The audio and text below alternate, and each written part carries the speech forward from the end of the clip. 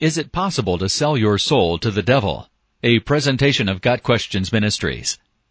In the fanciful tale of Dr. Faustus, a man makes a deal with the devil. In exchange for his body and soul, the man is to receive supernatural power and pleasures for 24 years. The devil agrees to the trade, and Dr. Faustus enjoys the pleasures of sin for a season, but his doom is sealed. At the end of 24 years, Faustus attempts to thwart the devil's plans, but he meets a frightful demise nonetheless. This legend works well as a morality tale and as a metaphor for the wages of sin, but the details of its plot are not biblical. The Bible has no instance of a person selling his soul to Satan, and it never implies that making a bargain with the devil is possible. Here is some of what Scripture does reveal about Satan. 1. Satan has power enough to oppose even the angels. Jude verse 9, Daniel 10 verses 12 through 13. 2. Satan seeks to deceive by masquerading as an angel of light. 2 Corinthians 11 verses 14 and 15.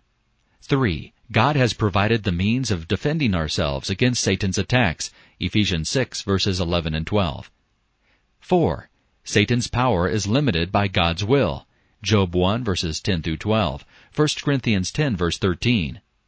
And 5. As the god of this world, Satan has dominion over those who live without Christ in the world. 2 Corinthians 4 verse 4. Surely there are those who suffer under direct satanic control, such as the young medium of Philippi, Acts 16 verses 16 through 19. There are those who have devoted themselves to the devil's work, such as the sorcerers Simon in Acts 8 and Elymas in Acts 13. However, in each of these three examples, the power of God prevails over Satan's slavery. In fact, Simon is offered a chance to repent, Acts 8 verse 22. Obviously, there had been no irrevocable selling of Simon's soul. Without Christ, we are all under the condemnation of death, Romans 3 verse 23. Before we are saved, we are all in bondage to the devil. As 1 John 5 verse 19 says, the whole world lies in the power of the evil one. Praise the Lord, we have a new master, one who can break the chains of any sin and set us free. 1 Corinthians 6 verses 9 through 11, Mark 5 verses 1 through 15. This has been a presentation of Got Questions Ministries, www.gotquestions.org.